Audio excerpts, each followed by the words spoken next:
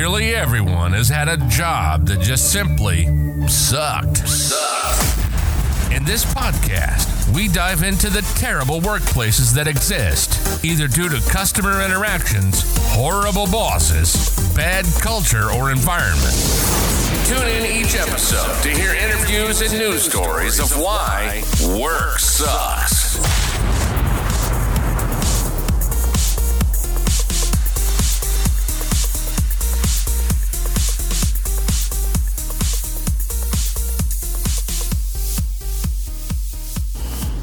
Hello, my name is Brian Lamar, and I am the host of this podcast, Work Sucks. Work Sucks is a podcast where we just talk about sometimes when you're in a job and it sucks, whether it's due to the environment, dealing with bad customer interaction kind of things, dealing with bosses that just don't know how to treat people, all those kinds of things. There's so many different reasons why work can suck.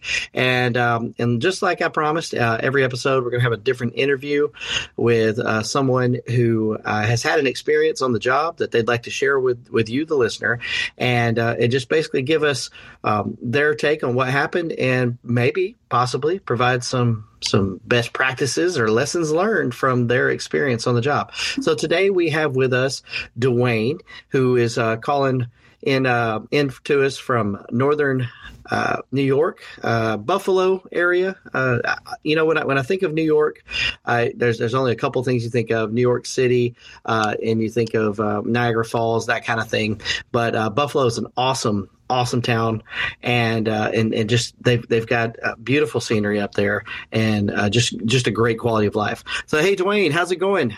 Oh, good.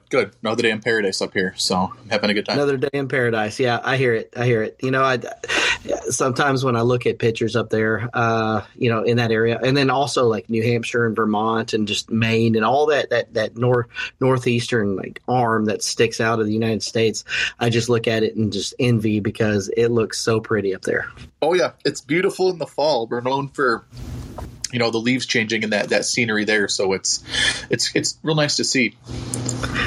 So I'm a big. It's weird. It's a very little known fact about me. I'm a big maple syrup, I guess, aficionado. Just do they do that kind of stuff in northern New York? They do. Well, I'm technically Western New York, so they do actually. The town I grew up in a small town in Western New York, almost near the Pennsylvania borderline there, and our town festival is the Maple Festival, where this area is very well known for. A lot of people in the country actually do their own maple syrup. So yeah, it's pretty cool over here. There's a lot of that, and there's a lot of people who have. I'm forgetting the term, but they have the little maple shacks on their property, and they make their own maple syrup. So yeah. That's really cool. That whole industry, the whole maple syrup industry, just kind of, I don't know. I'm just in love with it. And I can't stand going to a restaurant. I don't even know why we're going off on this tangent on maple syrup, but going to a restaurant and when they have like the fake syrup, it's the sugar cane or it's the corn syrup. I just get so disappointed, and I just want real maple syrup, and it's expensive, so I get it. Restaurants trying to keep their costs down, but I'm in love with the maple syrup industry. So anyways, I feel like an idiot right now because I was calling it northern New York, and so you're technically western New York. We're technically Western New York. Yes. We're just to put it in perspective, we're 8 hours from New York City and 45 minutes from Niagara Falls. New York's a pretty big state, so. Gotcha. Yeah. A lot of people don't realize actually how big New York is and how rural some of New York is. Yes. Well, okay, Duane, I asked you to come on the show today to talk about, something that made your job suck in the past, and I heard that you got a pretty interesting story for us. So tell us what it was. You don't have to name names, you don't have to name companies, whatever, but tell it what it was that made your job suck. So mine was kind of like a perfect storm of suckage because I went to school for accounting. I got a degree in accounting, and I worked in a public accounting firm out of college. And it was an amazing job because in public accounting, like a lot of jobs, we drove the revenue of the company, if that makes sense. You know, I billed out hours, the company made money. So we were kind of the driving of profit and income for the firm. So this firm partners all knew that, and they treated us very, very well. We were paid well. We were treated well. Great bonuses, great benefits. They had Christmas parties and tax season parties, summer parties. They treated us as like, a lot of these corporations say like, oh, you're here. It's like we treat everyone like family. We're a big family. And it's all, you roll your eyes. They actually did. They treated us very well. They understood that, without us, the firm wouldn't work well. The firm couldn't go. And the better we do, the more they make. And they understood that and compensated us and gave us what we wanted. The only reason I ended up leaving the job was because there was more travel than I'd liked. I had gotten married.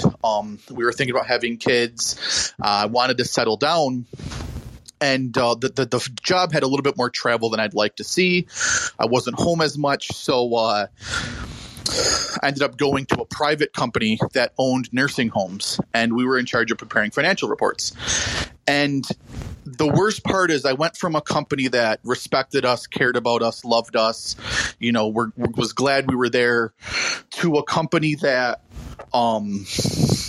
didn't care. I mean, the management didn't care. The staff was just stuck. There were a lot of people there that didn't make a lot. So, they were kind of stuck to the job to pay their bills. And this issue was exemplified by I just went from somewhere where they appreciated us and understood how it works to a company that didn't care. Just to put it in perspective, on the first day, actually when I was interviewed, they're like, yeah, there might be some overtime. They're like maybe 10 hours here and there. There's competitive benefits, there's competitive salary. When I got my offer package, there wasn't, but I decided that I ignored the red flags. I was hoping to be home more. And so on the first day, we walk in, and the first day there's all this there's all this kind of training and stuff. And they sit down with our salary and benefits package, and there's no 401k there. So I took a little bit of a pay cut because I figured I was working less. And the guy interviewing me goes, oh, they said there's only a little bit of overtime. No, we work 80 hours a week during busy season, which is April, May, and September and October, because they refuse to hire more people. I was like, oh, well, that's more than 10 hours here and there, but okay. And then, the benefits were bad. So you're like, I'm really taking a hit here. And then they took me out to lunch on the first day, and I was like, okay, well, there's something, they're going to get to know me. And the guy training me goes, oh, no. The reason why they take you out to lunch on the first day is because before they started doing that, people were going on hey, I'm going to go home for lunch. I'm going to go grab lunch. And they just weren't coming back. And I was like, oh, well, that's that right there is, it reminds me of when you go on a blind date and the blind date disappears to the bathroom about halfway through and then never comes back. Yep. So this was, they started taking people out to lunch because apparently all over the firm, people were warning new hires to run. And so they were coming in for their first day, just going home for lunch and just never coming back. And I'm like, oh, well, that's interesting, So I was like, I'll give it the benefit of it. I'll see it out. So I hit the ground running. We're already behind. So the department I'm part of, I was in the financial department. They're already behind, and it's kind of their not busy season yet. So it's not even their busy season, and they're already behind. So, I have to hit the ground running, and I'm trying to learn and go at the same time. And what made the job even worse was my boss. Do you know, picture going back to the 1930s, the 1940s, and talking to the average male about a female boss and females in the workplace, and you get that caricature stereotypical male oh, we can't have women in the workplace, they're gonna cry all day, they can't handle the stress, that early 1900 mindset that women were feeble. If you asked a bunch of men to draw why women shouldn't be in the workplace, that was my boss. I mean, she couldn't handle any pressure, any stress, and it was just anything that went wrong, it was an explosion. I remember one day, and this is when we'll get into this, but I was there for a week, and I'm trying to get caught up. I'm trying to learn. And one thing I'm noticing is that whoever I'm taking over for, I'm catching a lot of mistakes. So the whole, just do what they did last year. Just do what they did last year. Well, I can't go off last year because last year was done wrong. So there are issues with things being done wrong. There's issues with things not working out right. So what I'm supposed to be learning on is wrong. So I'm not even learning the proper systems, and there's a struggle. And I remember it's the end of my first week in office, and I'm doing a report, and I'm having an issue because I know for a fact the information I'm getting is incorrect. It doesn't make sense because, long story short, the company owned nursing homes, and they're telling me that there's 40 patients in this wing, but the wing only has 22 beds. So there can't be 40 patients in a wing with 22 beds because it doesn't. You cannot do that. Right. So, okay. It's basic stuff like that. And so my boss, I'm trying to explain this to her, and she's like, well, just do what they did last year. I'm like, well, last year they said there was 39 patients in a wing of 22 beds. So it's wrong. This is incorrect. So there's an issue. So it doesn't get done by 5 on Friday, and I overhear her telling the soup, the higher up, that I don't know what I'm doing, that I'm incompetent, that it's just all wrong. And I was like, well, no, I'm not. I know what I'm doing, and I don't appreciate being thrown under my bus by the person training me and trying to be my manager. So there was an issue there. And then eventually, so at this point, Duane, was it an HR issue, or was it just kind of an internal? You guys were discussing. It was a workplace issue. It was just a very toxic workplace. Everyone was miserable. Everyone was just burnt out, and there was no HR. There was no HR. There was no they actually had an HR department, but it was known to not go to HR because the woman that worked in HR was related to the owner of the company. So I have a quick question for you on here. So, Yep. So at this point, you've already been warned Yep. by your coworkers. Hey, the reason why they're taking you out to lunch is so you don't run off in the middle of the day on your first Yep. day. Yep. Okay. So, and then also you have understood that the work that you inherited was that you didn't have a good template to continue the work because it had been previously done. And then the third thing that I kind of pulled out of this information that you've given us so far is that the boss is already willing to throw you under the bus. Yes. And with with being poorly trained to take over because not given any good continuity things as well. So one question I know that a lot of listeners are probably asking right now is, can you explain to us what was going through your head and why? And this is not an accusatory question. I want to point that out. Yep. But why at this point do you stick with this job? I don't know. Dude, seriously, this was. I remember after the first week, I was married at the time, and right at the first week, I came home, and I was like, I don't know why I'm here. And she's like, well, it was kind of like maybe it'll get better. It's only been a week or two. Maybe they don't like change, or maybe it's just, some people aren't as inviting. I kind of figured, I think it was almost like a shock. I didn't believe that it could happen. I mean, it was one of those yeah, I've heard horror stories about bad workplaces. I just came from a really good workplace. Maybe I'm being too harsh. Maybe, I got to give it some time. I kind of figured, I wanted to see, where things would go, I guess. I don't know. I don't know if it was more of I couldn't believe how bad it was, so I didn't believe it. I don't know. I really don't.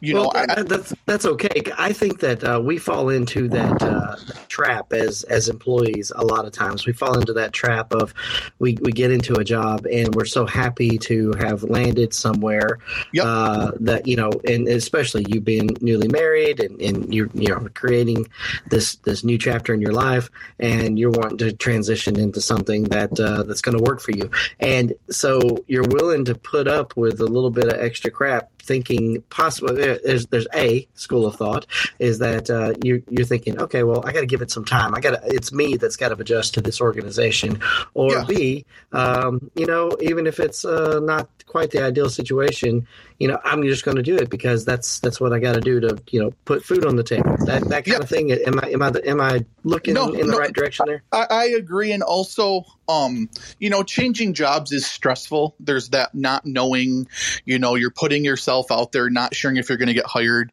not sure if you're going to get rejected. So you kind of feel, you're I kind of took the easy way out and said, I'll stick it out for a little bit longer because, changing jobs is hard. And, a future employer might ask why I didn't stay at this job very long. And I just left a job. So you kind of justify it. That's kind of what I did. I kind of tried to justify it with that kind of stuff. Okay. Yeah, I get it. I had a job one time where I switched jobs. I'd been at this job for years, and then I switched jobs. And then within the first couple of months, I realized, oh no, this is a bad move. And my old job had already been filled, so I couldn't go back. And I didn't leave for any nefarious reasons from the previous job. I just thought, hey, new opportunity, new, whatever. And I realized the grass was not greener on the other side. And the thing is I stuck with that job for only about 6 months until I found something new, which was turned out to be a much better gig. But my trepidation of applying for a job after just being there for a few months was, are people going to see that I was only here for a few months and I couldn't hack it? Not the other way around. Yeah. And sidebar, and we'll get into this later, is my goal at the time, I had also started, and this is going to answer some questions you're going to ask in the future. I had also started doing individual and business returns on the side. So I also justified it by saying, well, I started my own thing. This was never going to be a long-term career. It was just a holdover as I started my own business. So then I had, steady income, steady workflow, I could budget. And then, so I only planned to be there for 4 years. I figured when I turned 30, I would, I would leave that job. So I figured, it's three to 4 years, maybe a little bit less at the most, so that's kind of why. And to be honest with you, as time went on, in the back of my head, I realized this goes both ways. And even though I was miserable, I was the best they were going to get.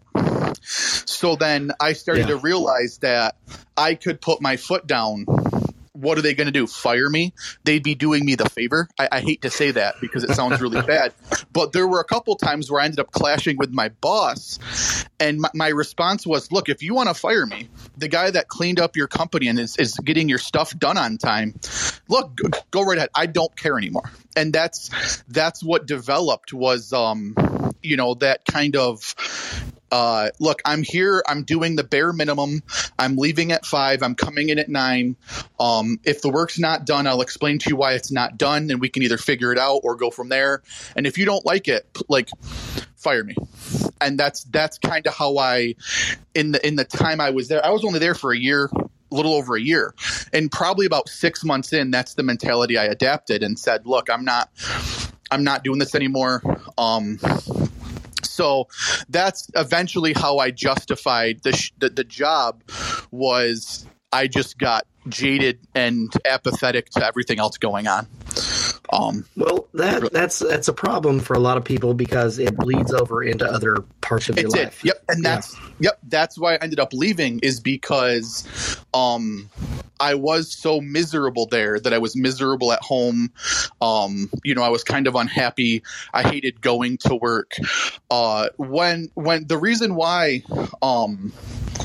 I knew I had to leave the job when at one point, and this is kind of morbid, Western New York, Buffalo, we get snowstorms. And we had a snowstorm hit and everyone's leaving work.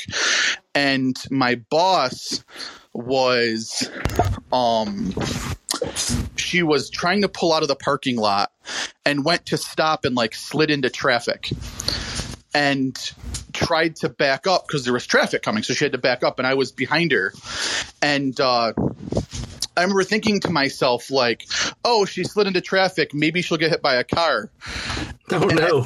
I figured, as soon as you have that thought, you shouldn't be there anymore. I started to realize that I was cleaning up a lot of their messes. I was fixing a lot of their mistakes. And I realized that it got to the point where I no longer cared. We were part of a team and certain things were being filed late, or we were filing things incomplete, knowing that they'd get rejected, but it would buy us more time to complete them. And that's not really what you should be doing. And so I started to realize, like, I don't care anymore. Maybe when we file these incomplete, we're going to get fined. We're going to get shut down. Like, they're eventually going to start looking into this. And I realized that once you start wishing poorly on the company and once you start wishing poorly on the people that are there, you probably shouldn't be there anymore. There's no more that like apathetic jadedness. It's more of, you're actively hoping something goes wrong out of a morbid sense of revenge. And I said, you know what, that's not healthy. That's not healthy. That's not what I should be doing. And that's when I said, I can't stick this out anymore. Yeah. So, when you were telling that story, I guess it's not the appropriate thing, but I was thinking about malicious compliance, Yep. which is a term for the listeners out there. Malicious compliance, and I can give you a bigger definition of this later after the interview. But basically, when you do something for your organization, knowing that it may cause grief down the road Yep. for your organization. Yep. This doesn't quite fit that definition of malicious compliance, but it reminds me of it. I didn't get there, and I felt it coming, and I realized that, what, I'm putting myself at risk. I don't want to do that. That's when I realized that, being here is so toxic and so draining.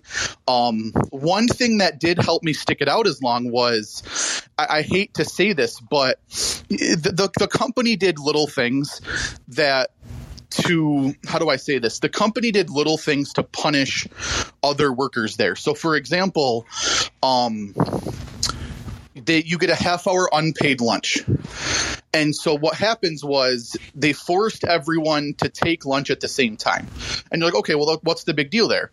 Well, the big deal was the break room only fit like 30 people. They had 75 people in the office. So the reason for that, to force everyone to take lunch at the same time, was they said it was a security issue, which is wrong. It was because if you only can fit 30 people in the workroom and you have 75 people in the building, people are going to start working at their desk and working through lunch. So you're getting a free half hour of labor.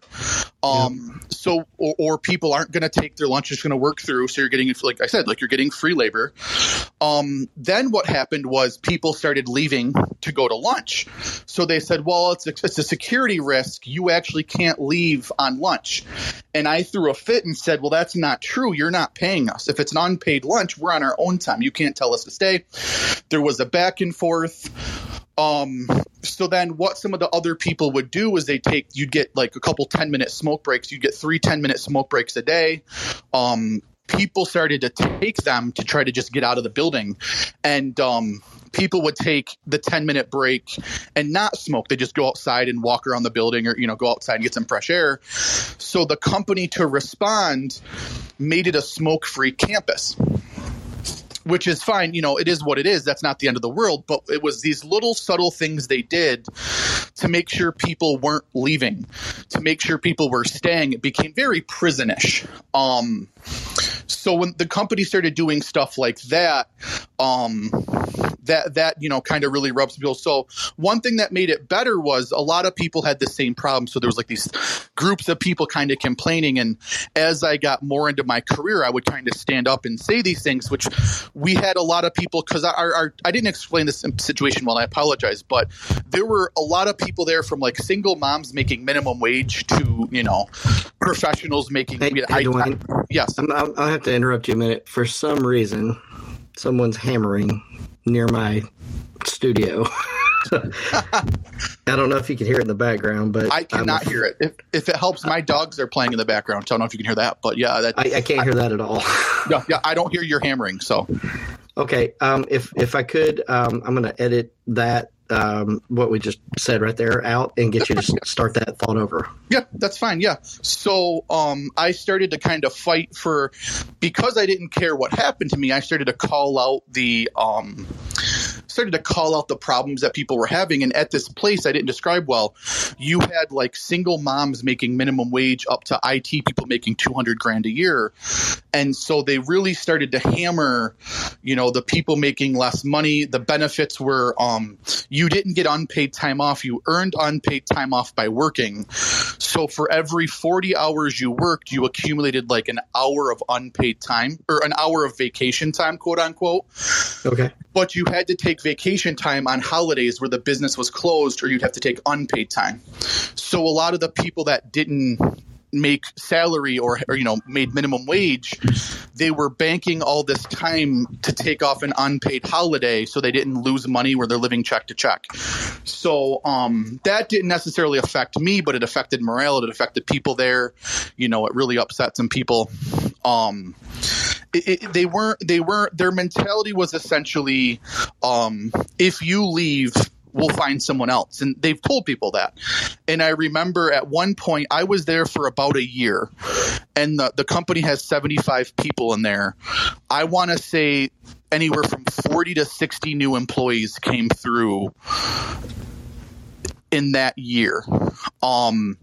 And if you really break it down, at one point I had a better breakdown because I made a friend of a coworker there, and he left right around the same time I did. If you take out the owners, the upper level staff, the managers, and the salaried people that were there for a long time, it was a 300% turnover amongst the day-to-day operations, which means that in a year I was there, the average person lasted 4 months.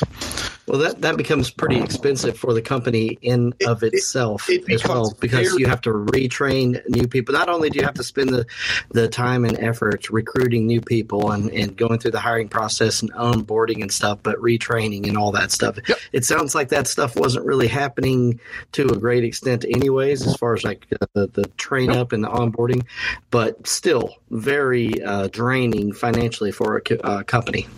Yep. And then what happened was toward the end, I found out a lot of people didn't like my manager for a plethora of reasons. And so other departments wouldn't work with her. So then our staff and their staff would be the go-between between these manager feuds.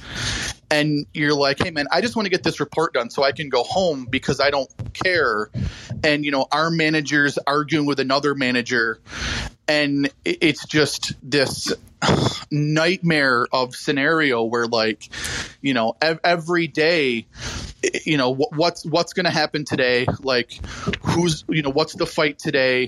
And, there's a lot more that I just see the employees going, no, mommy and daddy are fighting again. Yeah, it eventually turned into, yes, it became comical because, like I said, our manager had a lot of problems at home, and she brought him into the workplace. And I remember, let me just explain one day, and this is probably TMI, and I apologize, but this really exemplifies.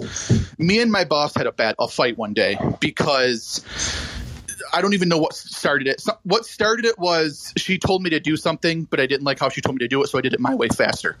It's essentially, I got the same answer, just different work. And she blows up on me in front of these people, and I didn't say anything. And so she finishes her tangent, and I look around and say, oh, I didn't realize you were talking to me because I'm not going to be talked to like this. So I thought you were talking to someone else So you can re-say what you're saying if you want to be a professional adult, but if you're going to yell and scream, I don't know who you're talking to. I didn't even listen. And so she comes over later. She goes, I'm really sorry. Like, I'm on my period and I'm just really stressed out. And I remember thinking to myself, out of everything I've ever known, that probably ranks so far to the bottom. And that's when I realized, like, she is the caricature of what 1920s men didn't want in the workplace. And I thought, like, you're just sad. Like, you are just a sad person who's just miserable and everything she does. And you just have to bring everyone down. And I realized then that just there's always going to be excuses. There's always going to be a problem. And I got very, like I said, I got very jaded. I got very apathetic, and it affected my home life. It affected, my outside life. It affected, I dreaded going to work, and I do have thick skin. I don't let a lot bother me. And like I said, I even started to notice after a while it did start to bother me. So here's the thing that I've got to ask you. So, so at what point did you just realize that things were never going to get better? And that, I think you were kind of getting into this, but and then you needed to start looking for a new job. And then when you started looking for the new job or the transition out of that job, what would be, what would you say your best practice and lesson learned during that part? So, a week in, I realized there was going to be issues. A month in, I realized there's going to be significant issues. About 3 months in, I realized this is, irreconcilable issues. These aren't going to be fixed. These aren't going to be problems. 6 months in, I had a meeting with HR, and that's when I realized HR, worked for the owners. So about 6 months in, I realized that it's not worth it. I can't do it. I started looking for other jobs. And then dumb luck, it was just dumb luck. An opportunity came to me for my side business that I was able to bring on. So then I realized that it was no longer, do I need to look for another job? Should I find another job? It was work on both opportunities at the same time. And once my second, my job became, or my company became able to do so, I was just going to leave. So then that kind of relieved a lot of the stress that I was going through, because I realized that any day I could just, leave. And so then it became pushing the company that I owned into better heights so I could, leave that job. Okay. All right. So what kind of advice would you give to somebody that's out there that's dealing with a boss that maybe like you had, has boundary issues or something like that? Don't ignore the red flags and don't think it's going to get better. That's what the mistake I made was, I saw the red flags. I ignored them. And I said, it might get better. I'm the new guy. I'm the rookie. It's like hazing. It'll get better. Don't assume that. and don't ignore the red flags. I mean, like I said, even in my department, there were 4 or 5 people. My department was 5 people. My boss, a manager, and then 3 staff. So it was 5 people. And during that time, the other 2 staff turned over 3 times. I mean, there were people that kept looking for jobs as they worked there and were there for less than 2 weeks. There were people that were there for a couple days while they waited for another job to accept them, and then they left. Don't ignore the red flags. Don't assume it's going to get better. And I hate to say this, but don't always assume HR is on your side, because sometimes they're not. Okay. Well, that's a good life lesson that you had to learn the hard way. Yeah. Well, okay, guys, this has been Duane out of Buffalo, New York. He just spent the last 30 minutes telling us about a boss that had some serious boundary issues and professional development issues. And so anyways, Duane, thank you very much for being on the show today. Sorry about some of the little interruptions that we had that I'm going to try to edit out of here. No problem. That's what makes it fun. All right. Have a good one. Hey, take care and have a good one. Thanks, man. Hey, guys. Brian Lamar again. I just wanted to talk to you a little bit about today's podcast. I understand that you probably experienced some audio issues, and if you made it this far in the podcast, I applaud you. I'm still learning some of the software, and I know that there was a little bit of reverb in the interview, and also a couple of interruptions that I had to edit out. But during the interview, we talked about malicious compliance a little bit. It's also known as malicious obedience. Malicious compliance, but simply is just behavior in the workplace, where you're intentionally inflicting harm by strictly following the orders of a boss or a supervisor, and knowing or intending that compliance with the orders that you were given will have an unintended or negative result.